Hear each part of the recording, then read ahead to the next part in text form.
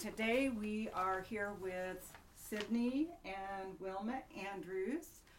Also present is John Kishpa. My name is Nancy Kishpa. We're at the Andrews home. I don't know your address. 2500 North 10th. North 10th, okay. And today is March 31st, 2014. And we're here to do an oral history interview with Sydney because I understand he's had a really fascinating life according to his wife of many years, and I'd like to know more about you. So I wondered, what is your full name, Sydney? Sydney Herbert Nicholas Andrews. Wow, were you named after someone in particular, Named after my grandfather and my two uncles. Okay. Or my father's two uncles. Alrighty. And when and where were you born? In Missouri, India, in 1926. How do you spell Missouri? Mussorie. What part of India is that in? It's up in the Himalayas, up high in the mountains. Was it cold there? Very cold. Wow. And particularly in the winter. How did you come to be born in India? What were your parents doing in India? My parents were medical missionaries. For a particular organization? Seventh-day Adventist. And how long were they in India?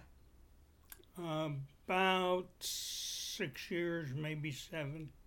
So what part of that period were you born I in? was there for about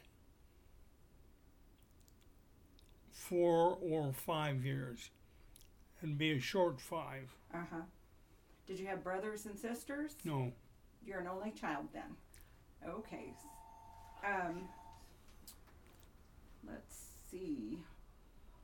What was it? What kind of dwelling did they live in India? Well, they lived in a house. It was. I can't remember. Okay. I didn't know if your memories went back that far or not. No. Yeah. No. And I saw a picture somewhere of you walking with an Indian gentleman. My Bera. My nurse. Okay. It's in there on the front wall by the front door. Do you have memories of India then? No. Of that time? No. What brought you back to the States then? Well, they just wanted to come back. Okay. And got to England, and they couldn't get me into America because I didn't have a passport. Oh.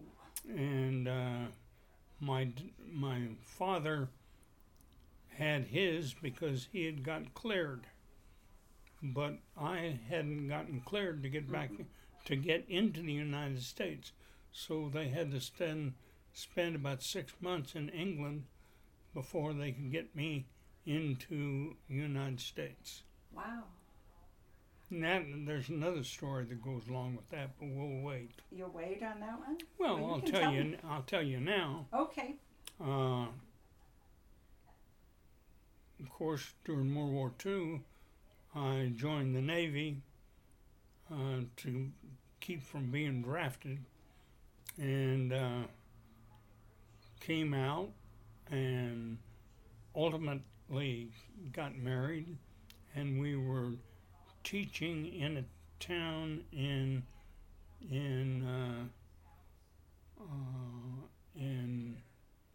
Colorado, and the county clerk said, "Well, are you registered for the?" We were going to play bridge with the county clerk and her husband, and she says, "Are you registered?" "No, but we'll do it tomorrow." She says, "Oh no, I can do it now." So she said, "And are you a citizen?" And I said, "Well, sure." She says, "Well, I think we better check that." So she checked, and she says, "No, you're not a citizen." Well, I just assumed that I was a citizen because my dad got his citizenship in 1937. And she says, "No, you're not, but we can hurry it up. And I got my citizenship in about a week. Wow. And, I just assumed being in the Navy and my dad getting his citizenship that I was a citizen. But you don't have to be a citizen to be in the service. Oh, I didn't know that. Well, I didn't either at the time. Okay. Where was your dad from then? You said he got his citizenship? Well, he was from England. Oh. He was English. Uh-huh. And his... what was his name? Ronald Alfred Andrews. And his father died when he was 3 months old. And his mother ultimately went ahead and married a guy by the name of Lacey, and they had a daughter. And so my dad had two half-sisters. I had 2 aunts, and one of them was very, very wealthy and didn't give a damn about us. Oh. And the other one came over with my grandmother and lived with us for about a year, and my grandmother died. My grandmother was a pianist. She taught Queen Elizabeth to play the piano. And I used to sit out in a cold front entrance way into a big old 2-story house. There was a piano and she'd play.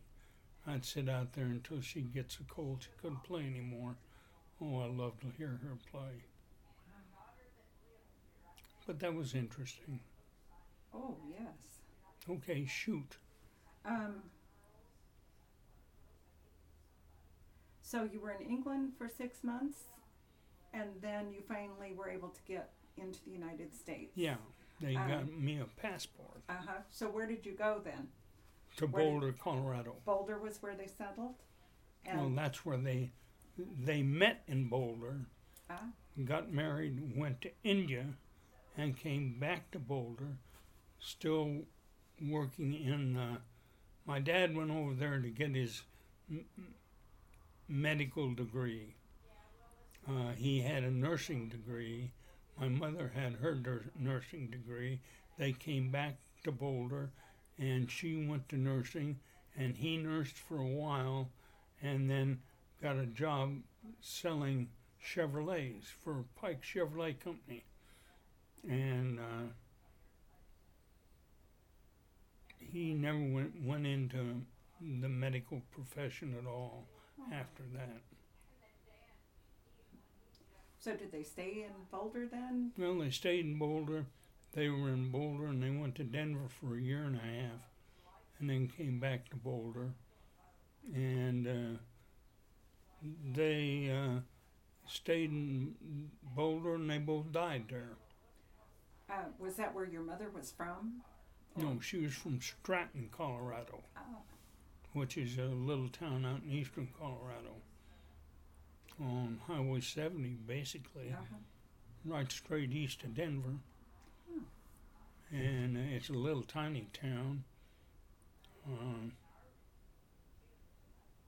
My grandfather built a house, and then he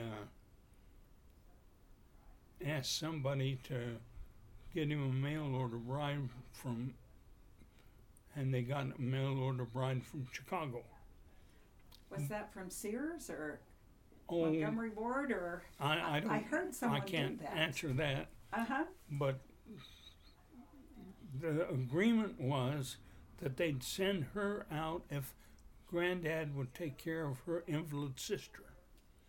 So he agreed, and they sent her out, and they dumped him off in Nebraska, and he'd gone up in a spring wagon and pick him up.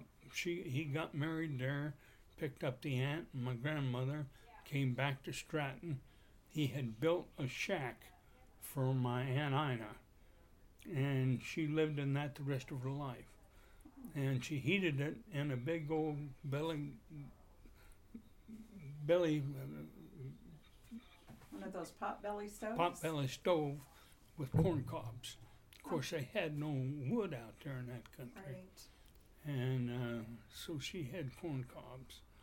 And whenever we went down, my aunt that lived there with them was 3 years older than I am. And whenever we'd get down there, my two cousins and me and Ethelyn, we'd go over on the railroad tracks and walk up and down the railroad tracks picking up coal. Oh. See, that was in the time that the trains burned coal and it would fall off the tenders, and we'd pick them up. And it was kind of interesting. And my grandfather would take me, he was a blacksmith, and he'd take me to his blacksmith shop, and I'd sit there and watch him. Oh, it was interesting, really. A man hammering on iron and fitting it onto wheels, and when noon came, he'd get his beer bucket, and we'd go up to the beer joint. Oh. And he'd get a bucket of beer and get me a soda pop, and then we'd go over and they had free sandwiches. So we'd eat sandwiches, I'd drink my pop, he'd drink his beer, we'd go back to the shop. And I think I was the only one. Of course, there were only two of us boys. I don't think he ever took Bud, but I don't know. When nobody but I believed this, we finally, as the years went by, my dad bought me a 410 shotgun and go down there. And of course, that was in the days when there were lots and lots of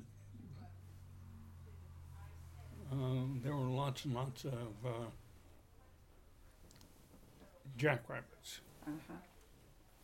And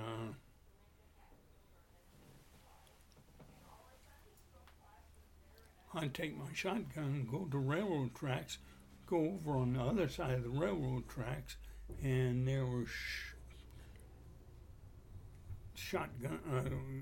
jackrabbits all over, and I'd shoot a jackrabbit, and there was the biggest Great Dane anybody ever saw was right there to take my jackrabbit, and he'd take it off and eat it, and then I'd shoot another one, he'd be there and pick it up, and I'd go home and tell the folks that what had happened. No, they didn't believe me, but every time I went over there to shoot a jackrabbit, he followed me. Yeah. And I kind of quit hunting jackrabbits, and At least in that part of the country, huh? well, it was a long way down there. In those days, it was dirt roads, and it wasn't a fun drive.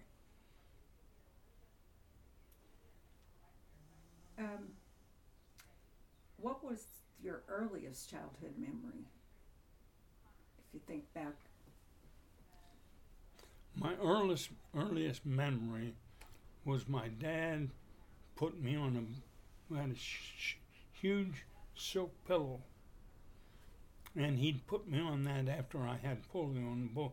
See, I had polio and both legs were paralyzed in my left arm, and he'd put me on that and take me up to the fire station, and he'd play cards with the firemen, and I'd sit and watch Mr. DeFreeze tie flies, and then he'd take me back.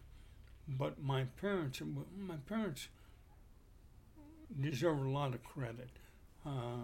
Sister Kenny, the Catholic sister who studied in Australia and studied polio. And she came back with the theory that you needed to massage each limb 15 minutes 3 times a day. And my parents massaged both legs and my left arm 15 minutes, and finally I could walk a little, and went from one thing to another. But that's my earliest remembrance, was when Dad had put me on that pillow and take me up to the fire station. Was this when you were in Boulder? Yeah. And how old would you have been? How old were you when you got polio? 5. So you were back here in the United States? Oh yeah, oh yeah.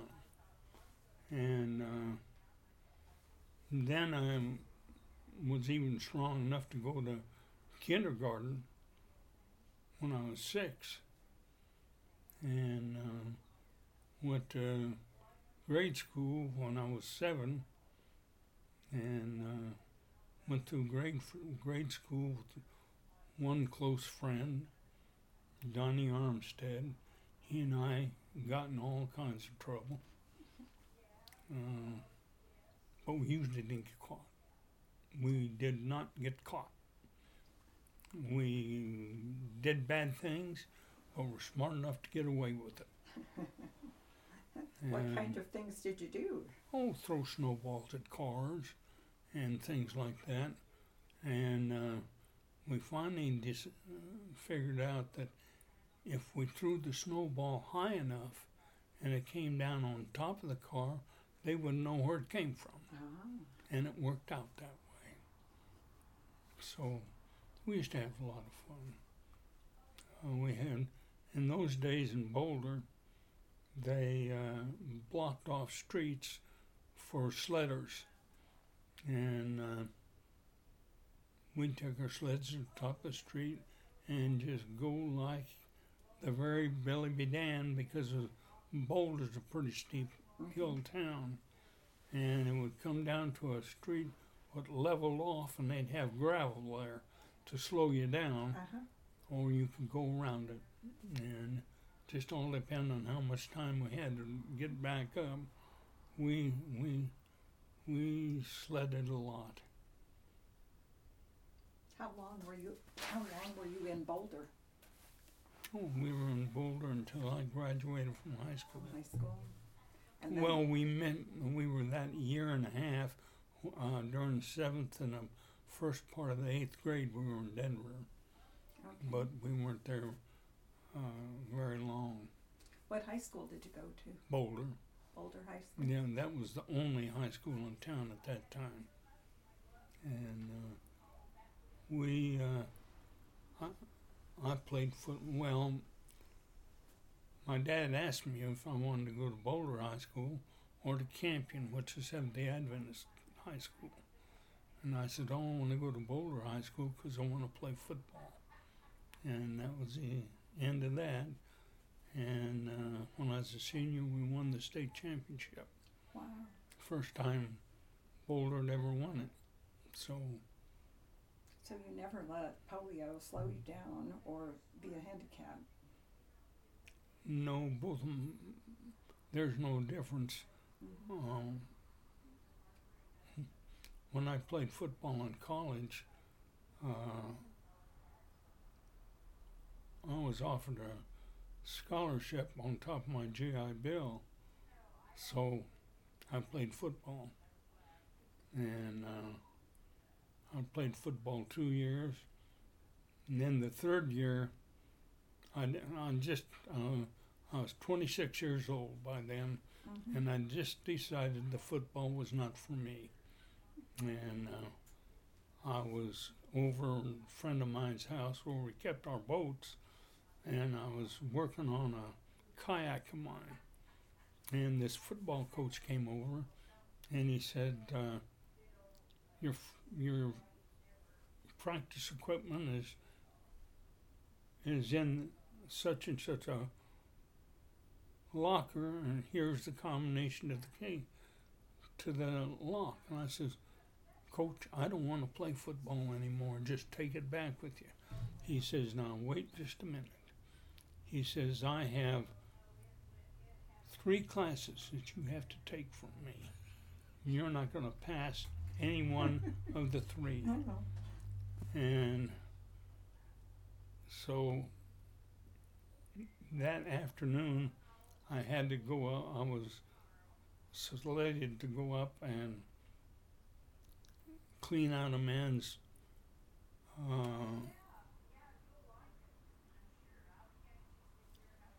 water supply. And another guy and I were up there, and I told Ronnie, I said, hey, I'm so weak I can't pull these rocks up here anymore. I'm going to have to put the rocks in the bucket and you pull them up. So he did, and they almost didn't get me out of the well. And I went home, and man, I felt terrible, and I was really weak. And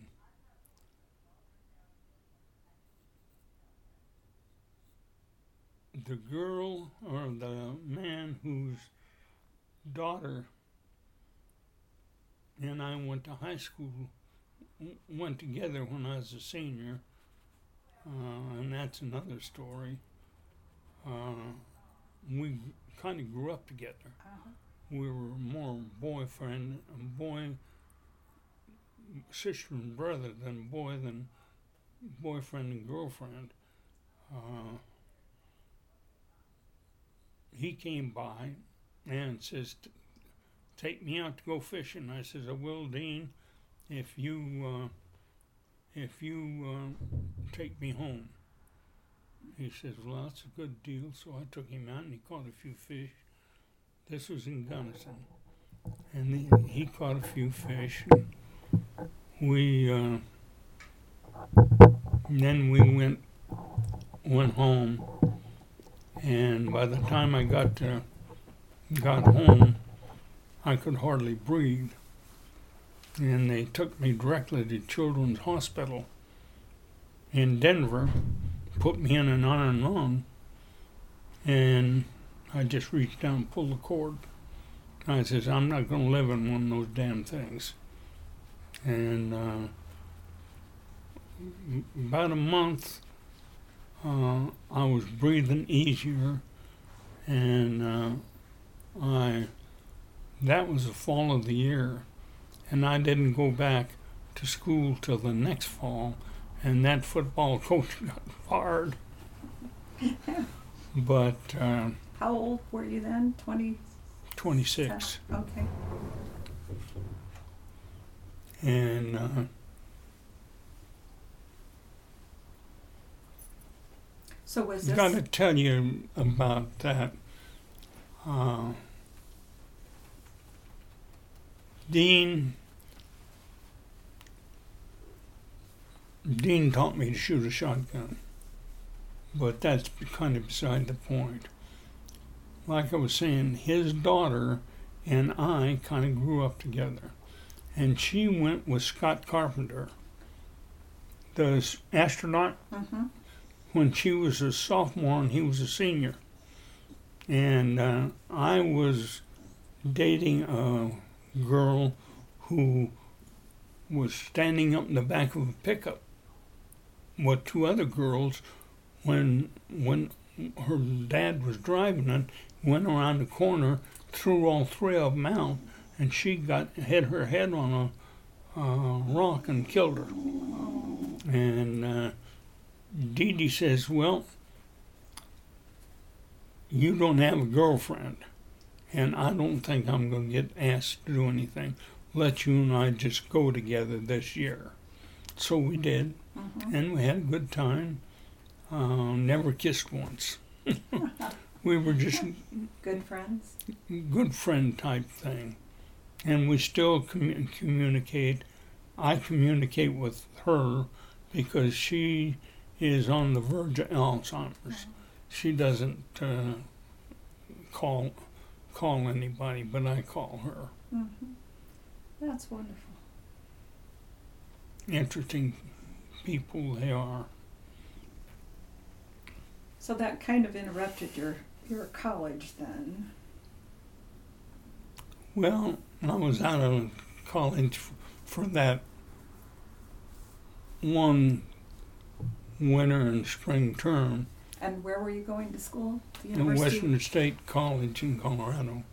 But I went ahead and graduated, and I taught school there in Gunnison 2 years, and then I was hired by the Game and Fish Department to troubleshoot the southwest region of the state, and I had all but the written exam for a commercial pilot's license, and so I flew the Game and Fish Department airplane some, and I just worked for the Game and Fish Department for 2 years, and they said, well, you've gone as high as you can go until you get a little more degree like we need. So I'd gone back to take some chemistry and biology when I met her. Ah. And I thought, she is not someone I want to put out on pasture when I'm going around and seeing all these problems. Because I had seen how the other game wardens' wives, when I was troubleshooting, I'd go to their house and ask, well, is Jim here? No, he hasn't. I don't know where he is. He hasn't, and they'd be all worried. Mm-hmm. And I just figured, hell with that, that's not worth it. And yet I had the best job in the whole state. Had a beautiful little 2-bedroom house, free, and but it was a small one, very small. 2-bedroom, a kitchen and dining room together, and it was in the middle of a big hay meadow. They cut the hay twice a year, and I didn't have anything to do with that. And they all would look after my house, but turned that down. And then Mom and I went to teaching together, and we taught together all over Colorado. What did you teach? I was teaching health and physical education, and she taught in the elementary school, and then I took the, what do you call those exams that I took up in Alaska? When we went to Alaska Yeah. for the summer and flew up to Nome and came back, and one of his buddies was there and said, well, let's take I'm going to take the graduate record exam. Come on, Sid, let's take the graduate record exam. So we took them. Took it. And they both scored real high. And I applied to the University of Denver, which is considered the Harvard of the West, and I was accepted there, and I got my doctorate there. And Fred went to Florida, to Gainesville, and got his doctorate there in administration. And what was your doctorate in? Health and physical Health and education, physical education. among others. But Wellness and statistics. You had got, multiple fields of study. Come here, Jill. Can you tell me what those? What all? she can tell you, I can't remember them all. Remember? Well, statistics, health and wellness, exercise physiology, philosophy of religion, and philosophy of education. And he taught a lot of philosophy of religion classes. Oh, I got to tell you this one.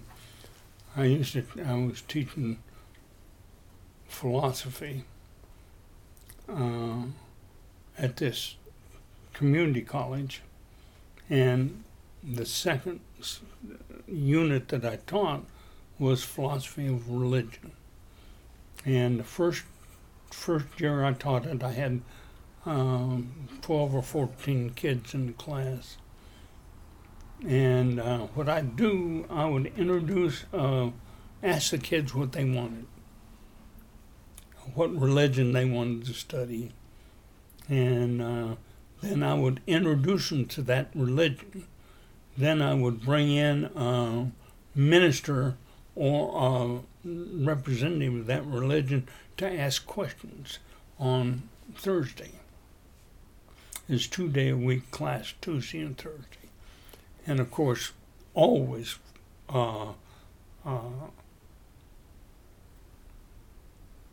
Catholicism was one of them. And so I had Monsignor Verschragen would come and talk to the students.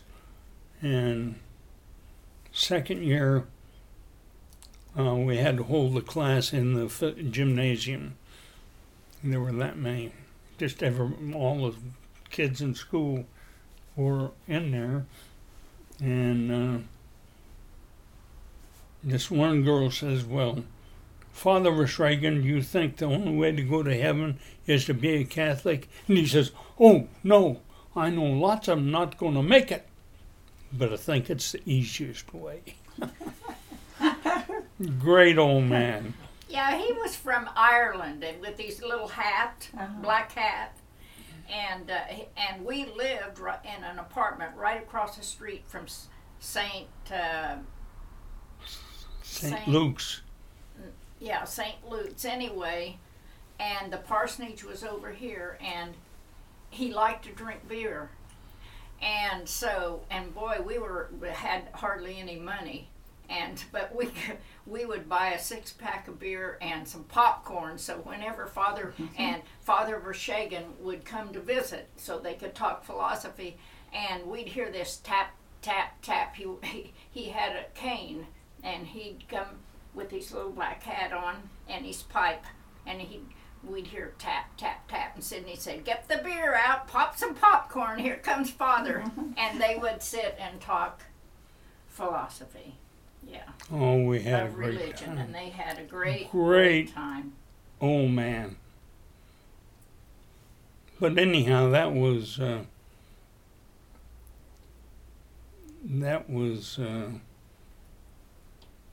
really an interesting time, and the University of Denver was interesting because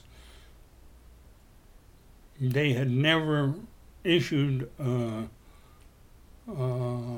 degree in health and physical education, and there were people there that didn't think anybody studying health and physical education could get a degree. And in fact, I had people challenge it, but they didn't do them any good. And we went from there to North Carolina and taught in Boone, North Carolina, 3 years. In Boone, North Carolina? Boone. Oh. At Appalachian State University. Appalachian State University. And we had adopted a girl, 3-year-old girl, when we were on our way out there. And she skied with us and did all things, and I came home from work one day, and she came up to me and she says, Daddy, I need my hair cut.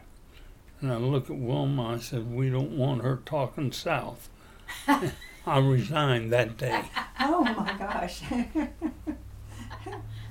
Well, there were a few other reasons about that, but that was as good as any.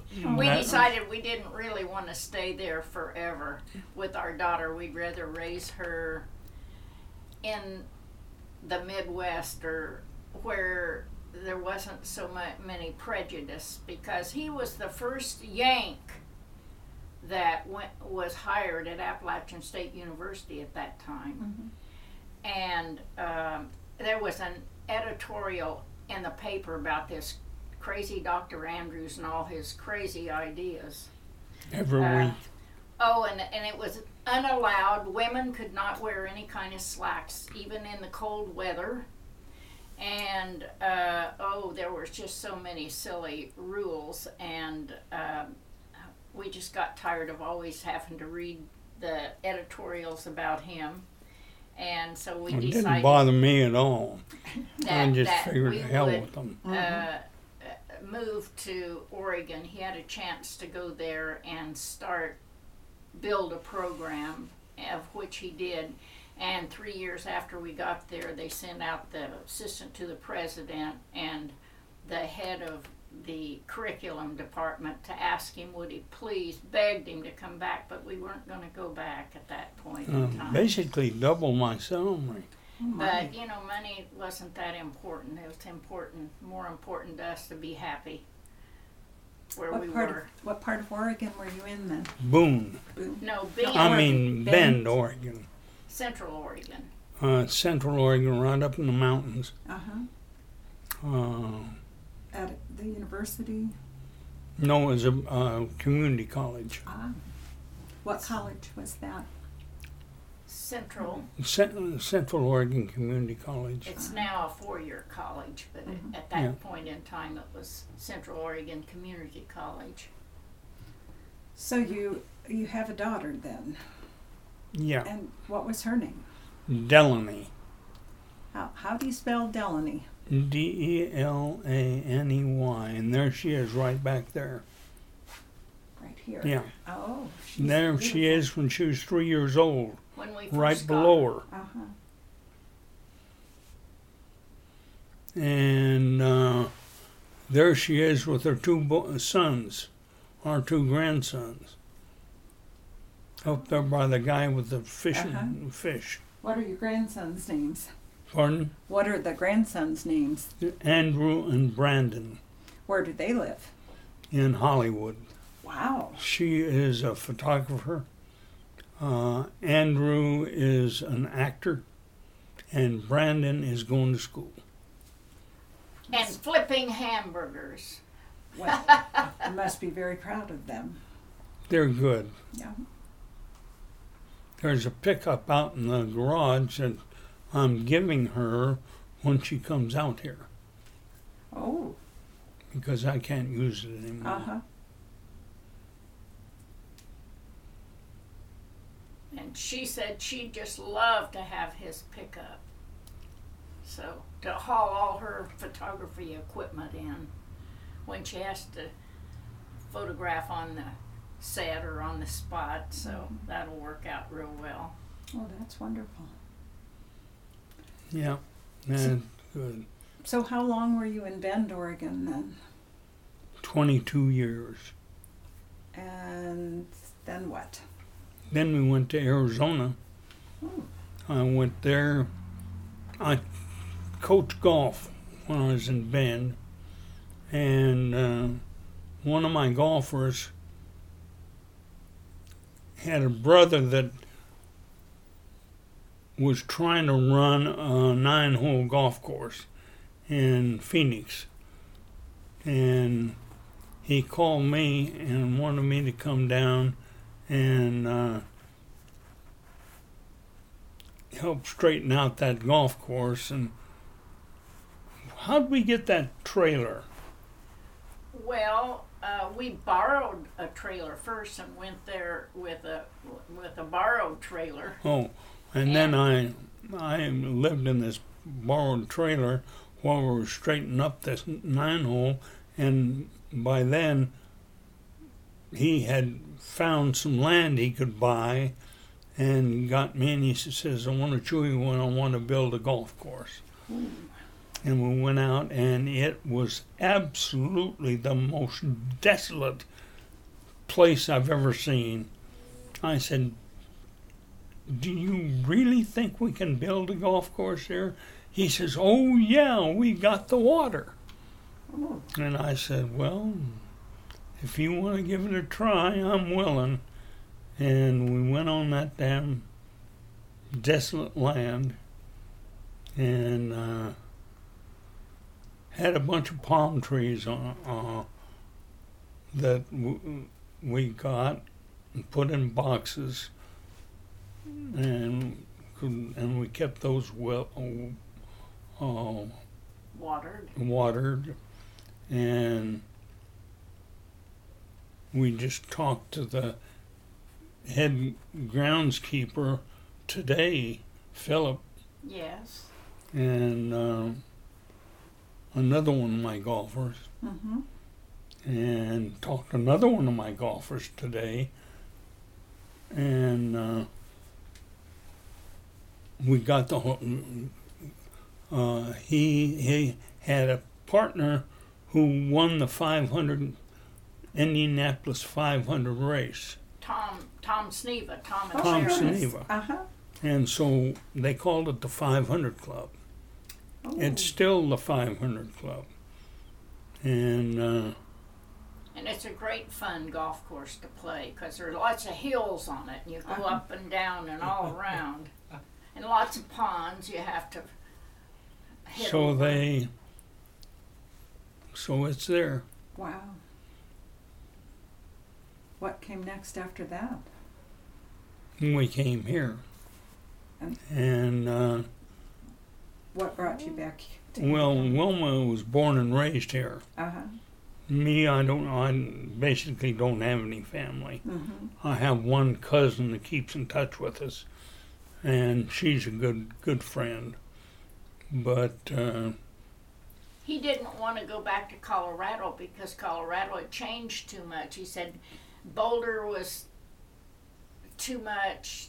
Any of the places that we used to spend time was so overcrowded that he didn't want to go there. And the more we came here, we decided, my brother in Springfield, Missouri wanted us to go there, and my brother in Dallas wanted us to go there, and my brother in Houston wanted us to go there, but we decided to come here. But we did go to Houston when I had Kidney cancer. Uh-huh.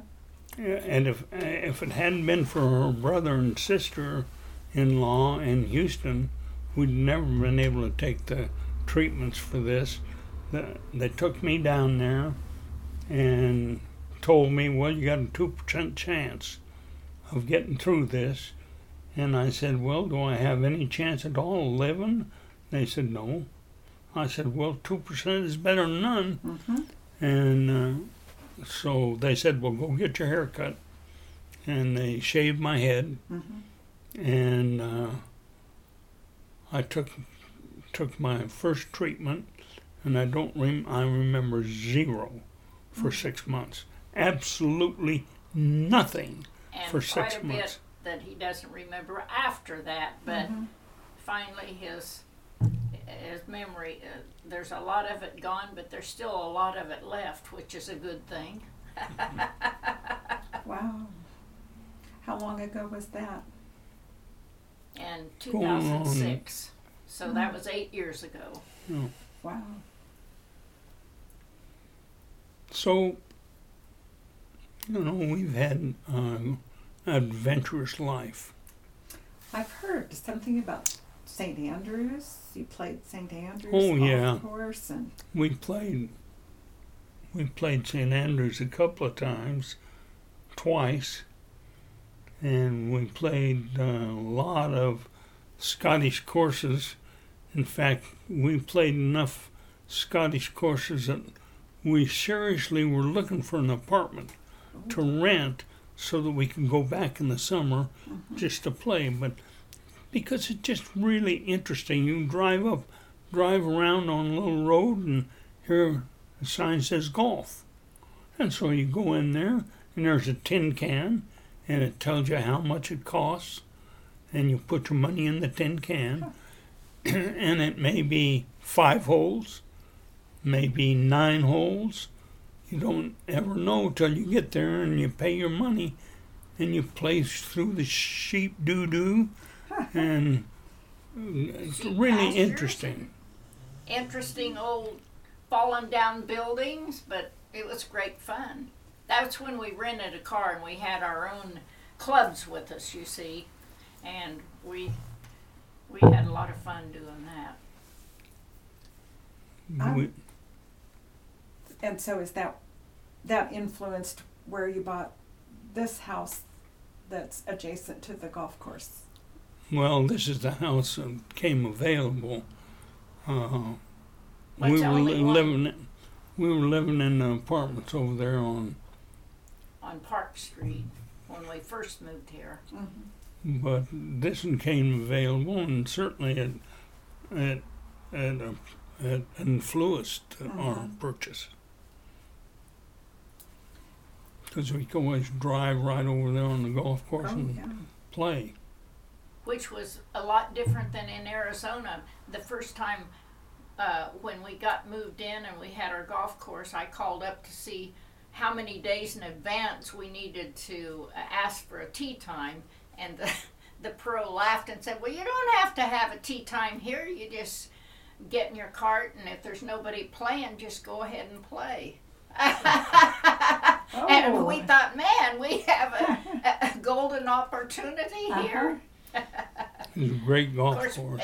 in Phoenix, you have to have your tee time a week in advance or more for both clubs that we were associated with. So, of all the places you've gone, what's your favorite place? Do you have a favorite place in all your travels? And I guess Oregon would be, because everything I ever wanted to do was right there at my fingertips. Hunting, fishing, golf. Fly fishing, ocean fishing, all kinds of fishing. But I had hunting dogs, and when I'd get time, I'd just jump them in the pickup. One, I only had one at a time. Jump them in the pickup, and we'd go hunt chuckers, Hungarians, quail. Pheasants. Well, yeah, but the season was very extended for chuckers and Hungarians and quail. what are Pheasants, chuckers? chuckers is It's a partridge. a partridge. And it goes chugga chugga chugga chugga chugga chugga. You can hear them in the hills. And Hungarians are what? Partridge. Those are partridges. Okay. Wow. But they weren't near as good as chuckers as far as eating was concerned. And we had lots of quail. And Did we your had wife come along with you on those? Did she like to fish and hunt? oh, she came if she wanted to. Can She usually didn't want to. she Well, was some of their trips were pretty wild. When they Uh-huh. went out in the Alvord Desert, there was a hot spring out there, and he went with I'll tell this story. Yeah, tell them that story. It's Ted really Dow, who was a knife maker and now dead, and I were good friends. funny. Internationally known one. And I took him out chucker hunting. I had a special place out in the out by the Alvord Desert. Now the Alvord Desert is where Sir Malcolm Campbell, the Englishman, set the world speed record when he said it. on the Indian. Sir Malcolm Campbell, the What was he driving? English speedster Oh. who set the world speed record, and he set it on the Alvord Desert. It was a very flat place, and Okay. and they were testing these cars for Okay. speed. And But anyhow, there's hot springs, and comes down and goes into a hot pool, a not so hot pool, a not so hot pool, and then it goes down in the stream into the Alvord Desert. But around these pools, is a tin fence all the way around, so that the people on the road can't see who's in there, but there's bullet holes in them. Yeah. And Ted and I are in this hot pool drinking whiskey. And this car pulls up. I hear the door slam. And I said, boy, better look. I don't want somebody shooting a hole in this. Looked, and there's two women. They're in their birthday suit, of course. Of course, yeah, we were in our birthday suits, and I said, well, maybe they won't come. He said, yeah, I don't think they will. Well, they started to come. They came, and they came, and they crossed one tube of 12, got to another tube of 12, crossed it, and we're coming to a tube of 6, and I was about to holler to them, tell them to wait till we got our clothes on, and they looked at the tube of 6 and decided that was too narrow, turned around and walked back, got in the car and drove off. So we finished the bottle of whiskey, and That's a great story. we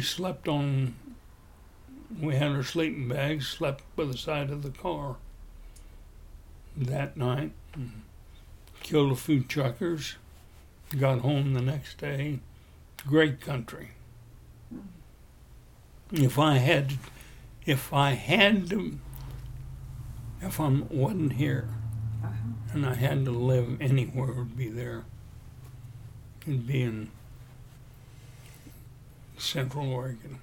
Of course, right now I couldn't do anything anyhow, so I'm just as well off here as I would be there, because I couldn't hunt, fish, or do any of that anymore. But if you had it to do over again, you might. No, I'd probably still come here. You'd still come here. Okay. Can you tell me the story of how you two met? How did you meet Wilma? Well, that is interesting.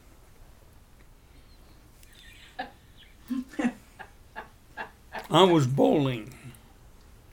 I was going to college. And I was on a bowling team. And we bowled, and it was about 10 o'clock.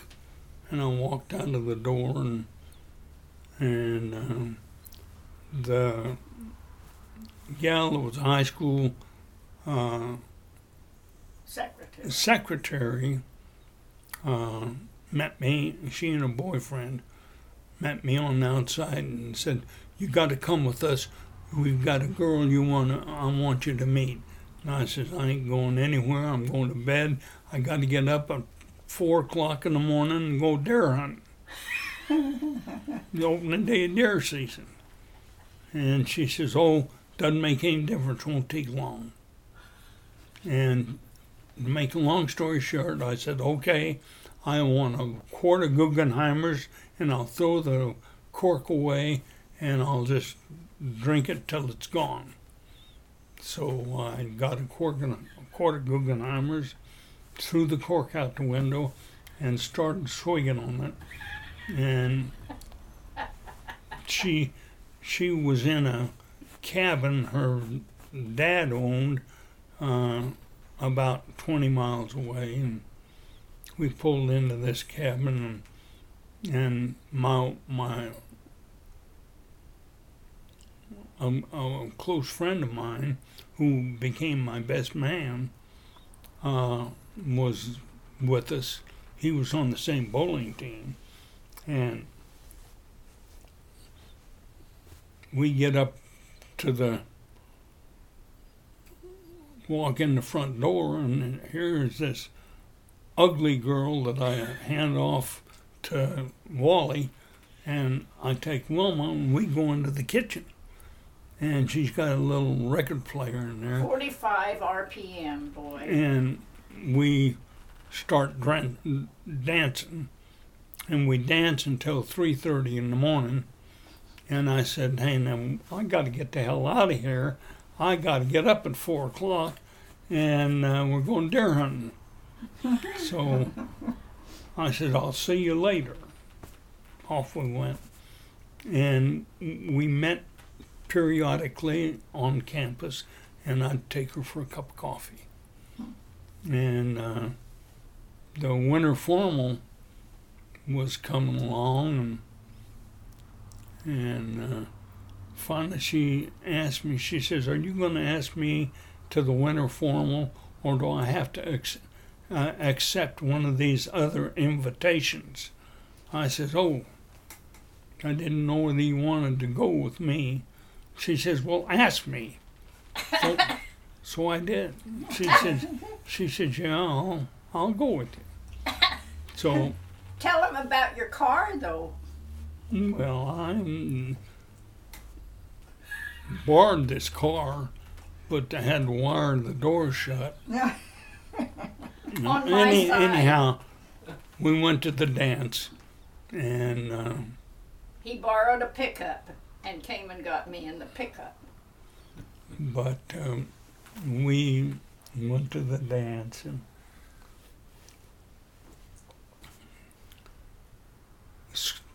the quarter's ending, and I knew she had to go to Canyon City. And I said, well, why don't you let me take you to Canyon City? That'll save you a bus trip. She says, okay. So jump in my pickup and take her to Canyon City. And I go to Boulder. And after a while, and they said, well, what the hell? No use her having to go back there in a bus. So I called her up, and I said, now, if I come down and get you, will you come up here, and I'll treat you to a spaghetti dinner, and you can meet my folks, and we'll go to Gunnison from here. And she says, yeah, that'd be fine. So I did. And her mama told her daddy, I think you just saw your new son-in-law. But we go up there, and I treat her to the best spaghetti dinner in, as far as I'm concerned, the world. And we go up on Flagstaff Mountain, which is a world-famous mountain by Boulder. I asked her to marry me. And she said, well, I'll think about it. And I thought, that'll fix that. And the next morning she comes to my room. She says, yes. And I think, what the hell is she saying yes about? Finally she says, yes, I'll marry you. And I said, oh, what have I done? I drove in second gear all the way to halfway to Gunnison before I dropped it down into third gear. And but I haven't told you about my grandmother and grandfather. Did I tell you about my grandmother? No. Well, she was a mail order bride. Right. And From where? yeah, I did do tell you. You told me some. I didn't know if there was more. No, Okay. she was a great gal. They came up and lived in our house in Boulder, in a 2-bedroom house. Well, that's when I slept above the garage. But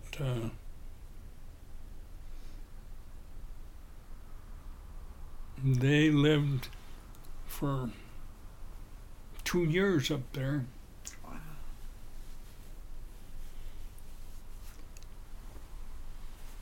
Okay.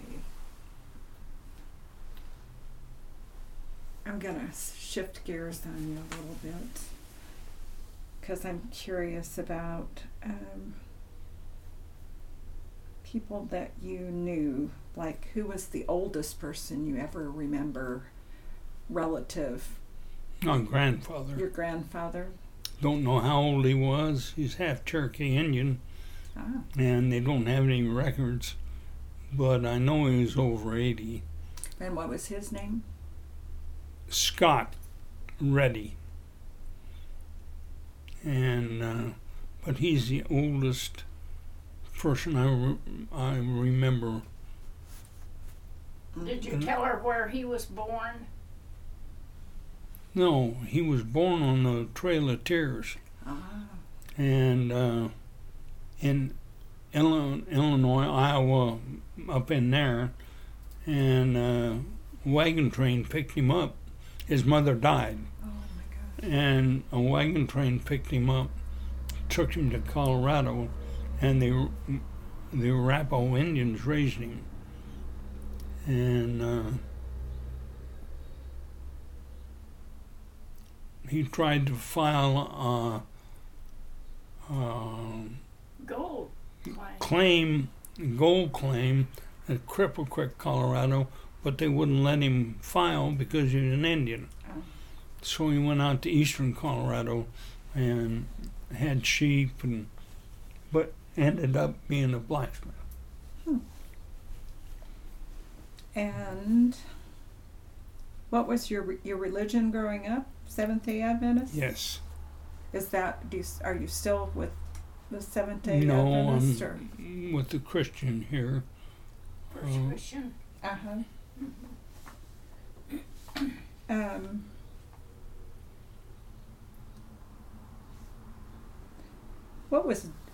What was dinner like at your house? Did you all sit down and eat at the table together? There were only three of us, Mother and Dad and I. Uh-huh. You know, we always sat down at the table.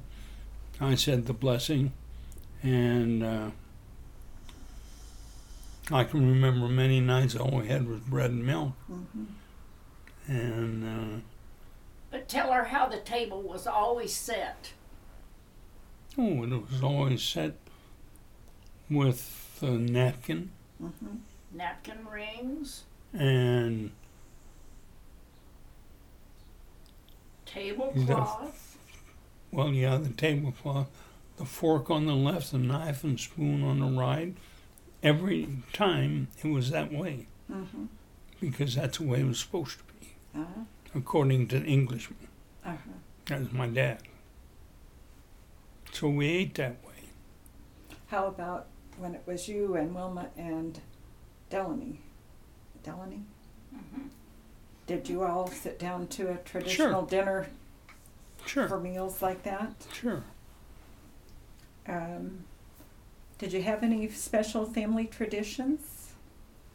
Like at Christmas time or Easter or any of the holidays, or just things that you did every year? No. Reunions or picnics or We shared presents every Christmas, and always had birthday gifts. But other than that, nothing really. I can remember only one Christmas present I was given. Santa Claus brought it to me. It was a drum. And I beat that drum all day long. Boy, I loved it. Boom. And I went to bed that night. Got up the next day, couldn't find it. oh, And we looked all over for that drum. Never did find that drum. Just don't know what could have happened to it. do you have suspicions about what happened to it? Now I have suspicions. Somebody got tired of hearing the drum, huh? I'm sure my mother or dad or both got tired of it.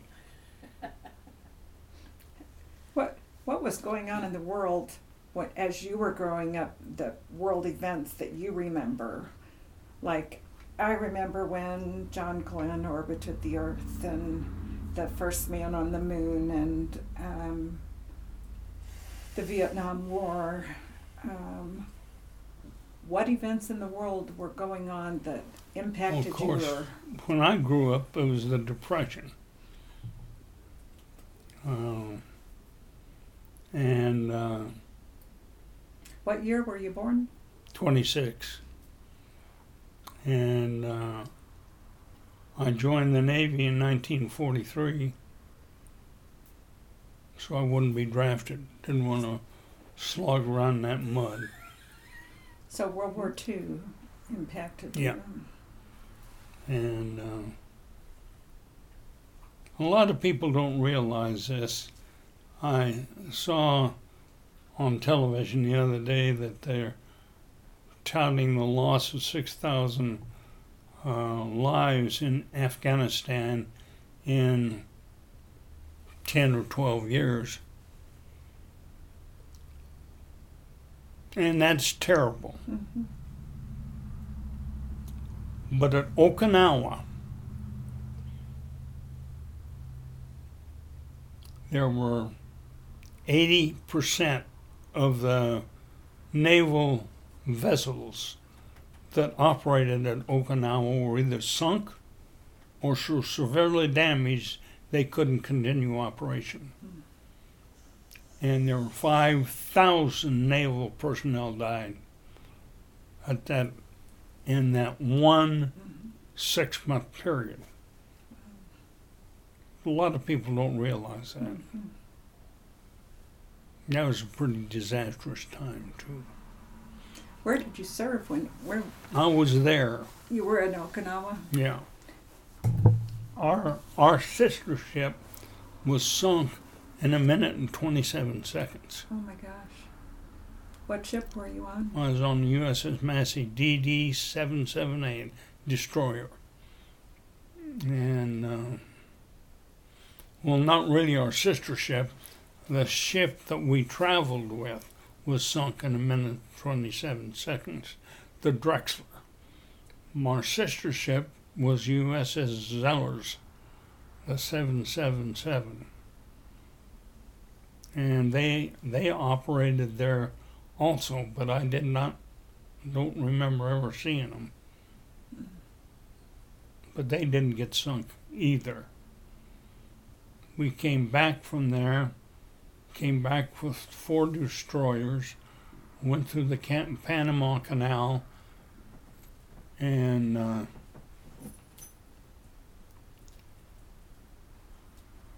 two in a lock, and then Wilma and I went through the Panama Canal in a cruise ship that took the whole lock off. Wow. Couldn't get anything else in there.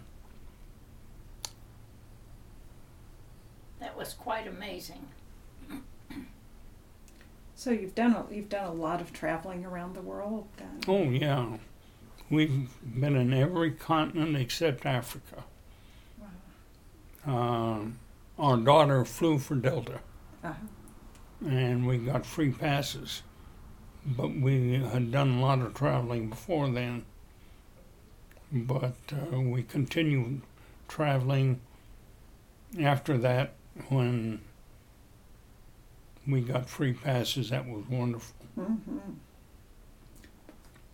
What was the most interesting place you traveled to in that way? And what kinds of things did you see? What, you went to Australia, New Zealand, any of those places? What was the most exciting place? Well, New Zealand is a beautiful place, big high mountains, but I would guess the most fascinating place I ever saw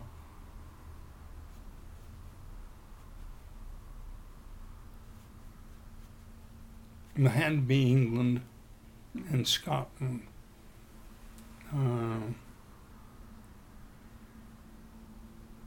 Switzerland. We were having a house built in Bend, Oregon, and we had a piece of rock. I had sandstone. Wilma had limestone, and she got a quartz rock from Switzerland. I got a rock from the Scottish-English border, and we had that put above our fireplace. And We had it incorporated in our fireplace in Bend, Oregon, where we built a tri-level house in the mountains and area. it was nice. I really enjoyed that place. I was sorry we left there. Mm-hmm. Sounds like you have a lot of good memories there. Oh yeah.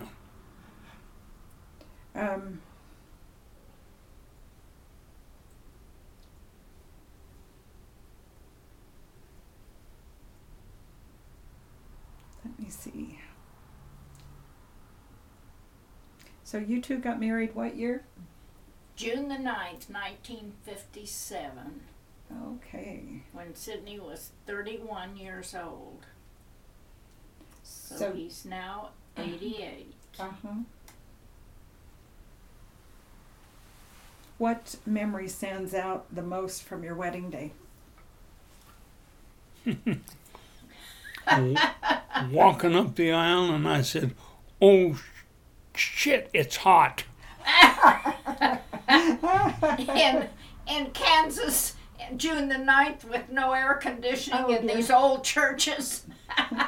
And before then, he almost missed the wedding because they were having a flood, and my brothers introduced him to gigging fish, and so they were gigging fish right up, and they kept gigging I fish.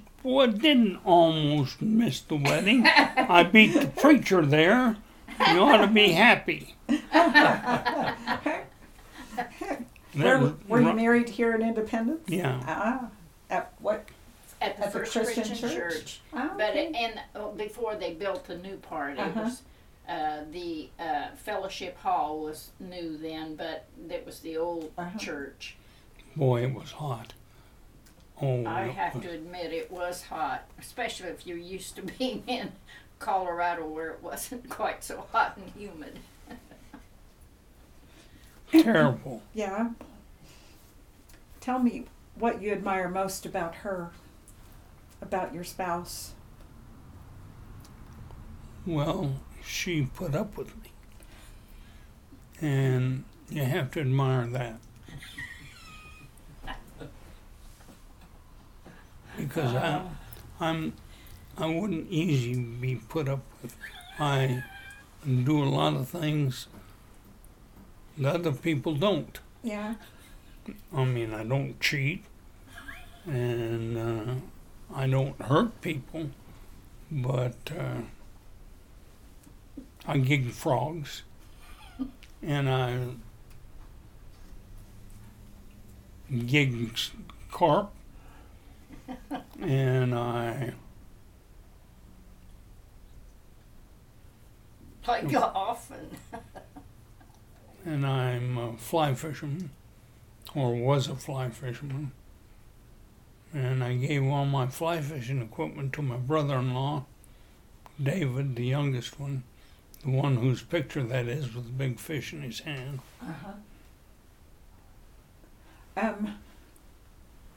My husband was a fly fisherman too, Oh, is and that used to right? tie his own flies. He and his dad both.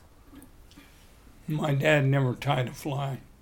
In fact, he wasn't a real good fisherman. Bill Pike, a guy by the name of Bill Pike, taught me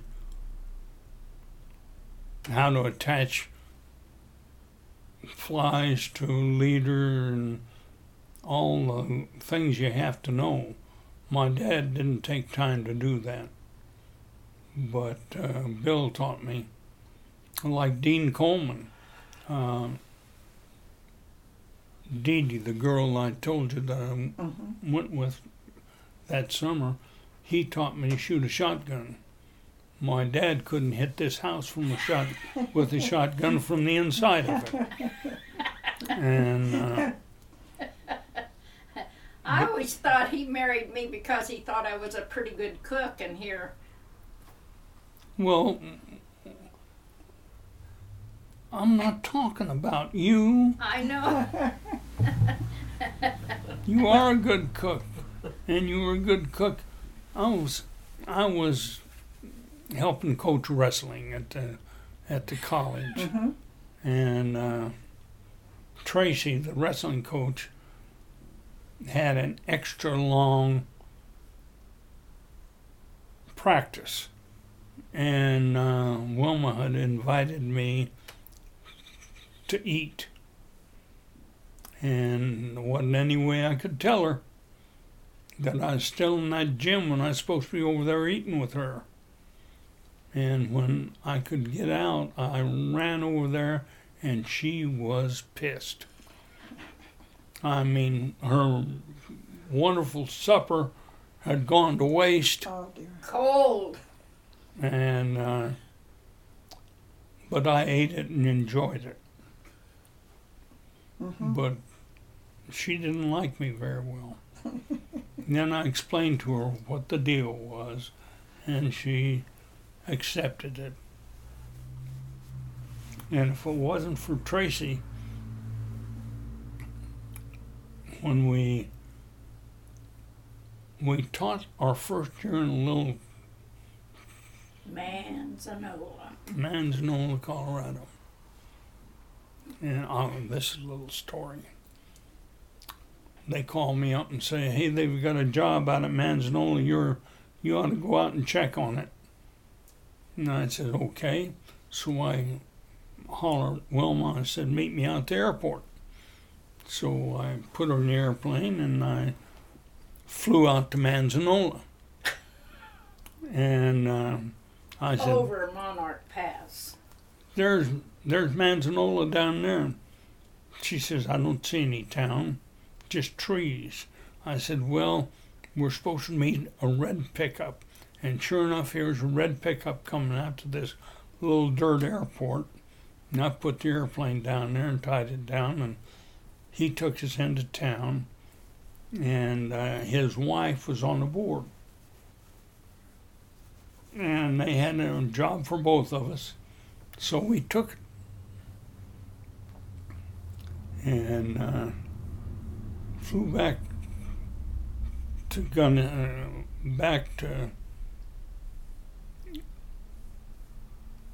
We flew back to Gunnison. Gunnison, and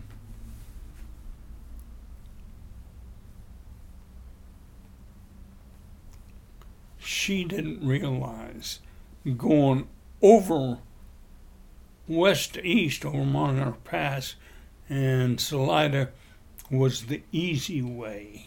Oh. Coming back is the tough way. You got to climb all the way and then barely get over the top, get down on the other side. She just didn't realize that. I'm not sure she realizes it today. Well, what he had said to me as we flew over, he said, "Now, Salida's a hard town, hard place to fly a plane out of." And as he's telling me this, I'm looking down and I'm seeing this telephone poles and telephone wires with an airplane hanging over there that didn't make it. And he's telling me this, and I'm just sitting there, trying to act like I wasn't the least bit scared. And we go over, and then he tells me, "Well, we're going to go to Manzanola. You look for this pickup truck out in the middle of no place." And so I find it, and we get down, and it goes bump, bump, bump. And at one point when we go over the pass, I said, "What was that?" And he said, "Never mind, we just flipped over, but it doesn't, it's that's a usual thing that happens when you fly over this pass. But anyway, we got down and we interviewed, and we were desperate for a job because we didn't have jobs. And this was about in August, and school started in September. So anyway, we came back, and he had to stop in Salida to fill up the airplane with gas. And I'm thinking, oh, Lord have mercy. We have to take off from this airport.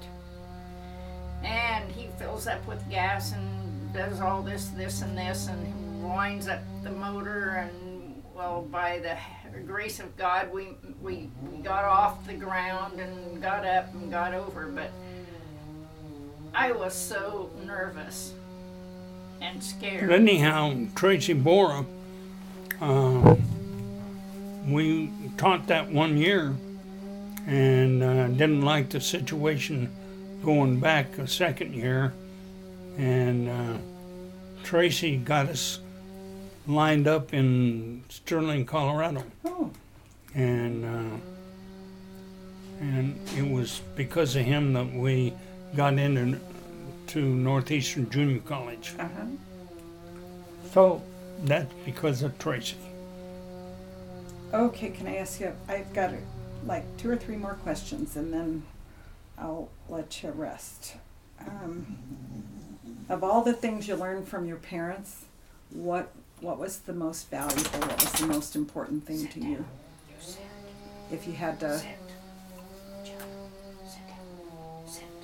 say,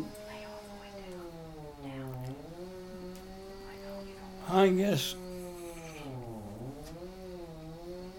just take care of yourself and be honest. okay, that ought to hold you in good stead. This one might be a hard one, or maybe it's an easy one. What accomplishment were you the most proud of in your life?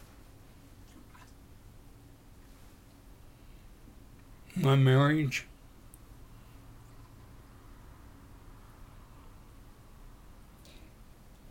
And how do you want people to remember you?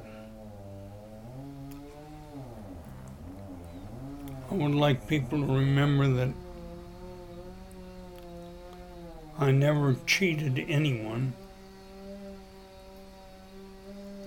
that I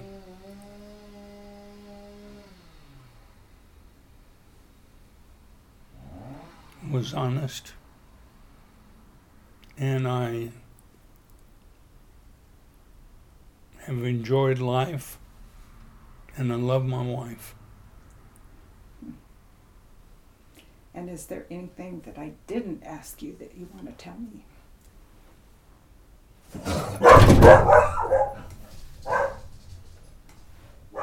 That was Joey. No, I don't believe so. No? So you don't want me to come back again You and don't ask need you more to. questions? Huh? If you want, you can. Oh, I've had a wonderful day today with you. How about her? Well, I think I should probably talk with her too and get her side of things. What do you think? Wouldn't change much. Probably wouldn't. Yeah. I think you've had a good life. But I think you're welcome to do it. Yeah, I've had a good life.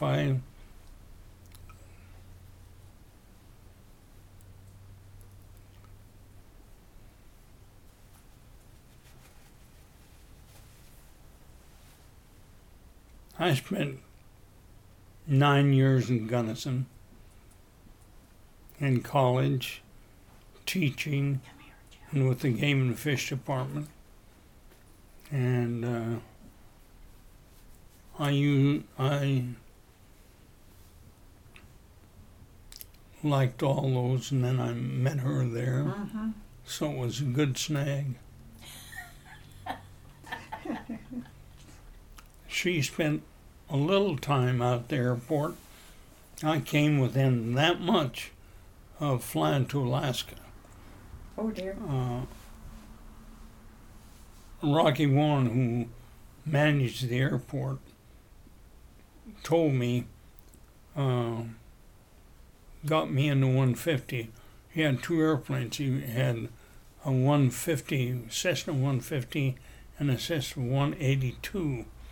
And he said, we'll fly those to Alaska, put pontoons on both of them, and learn to fly off of pontoons, and then we'll be able to take them off, and on and on and on and on. But he got married. Uh-huh. And that was all going to be if he didn't get married. And I didn't know that, but that didn't make any difference because I met Wilma in the meantime, and I wouldn't have gone anyhow. Sounds like. But that's the way it goes. Yeah. Well, I certainly thank you. It's been a great pleasure meeting you. Thank you. Pleasure to meet you. What a wonderful afternoon.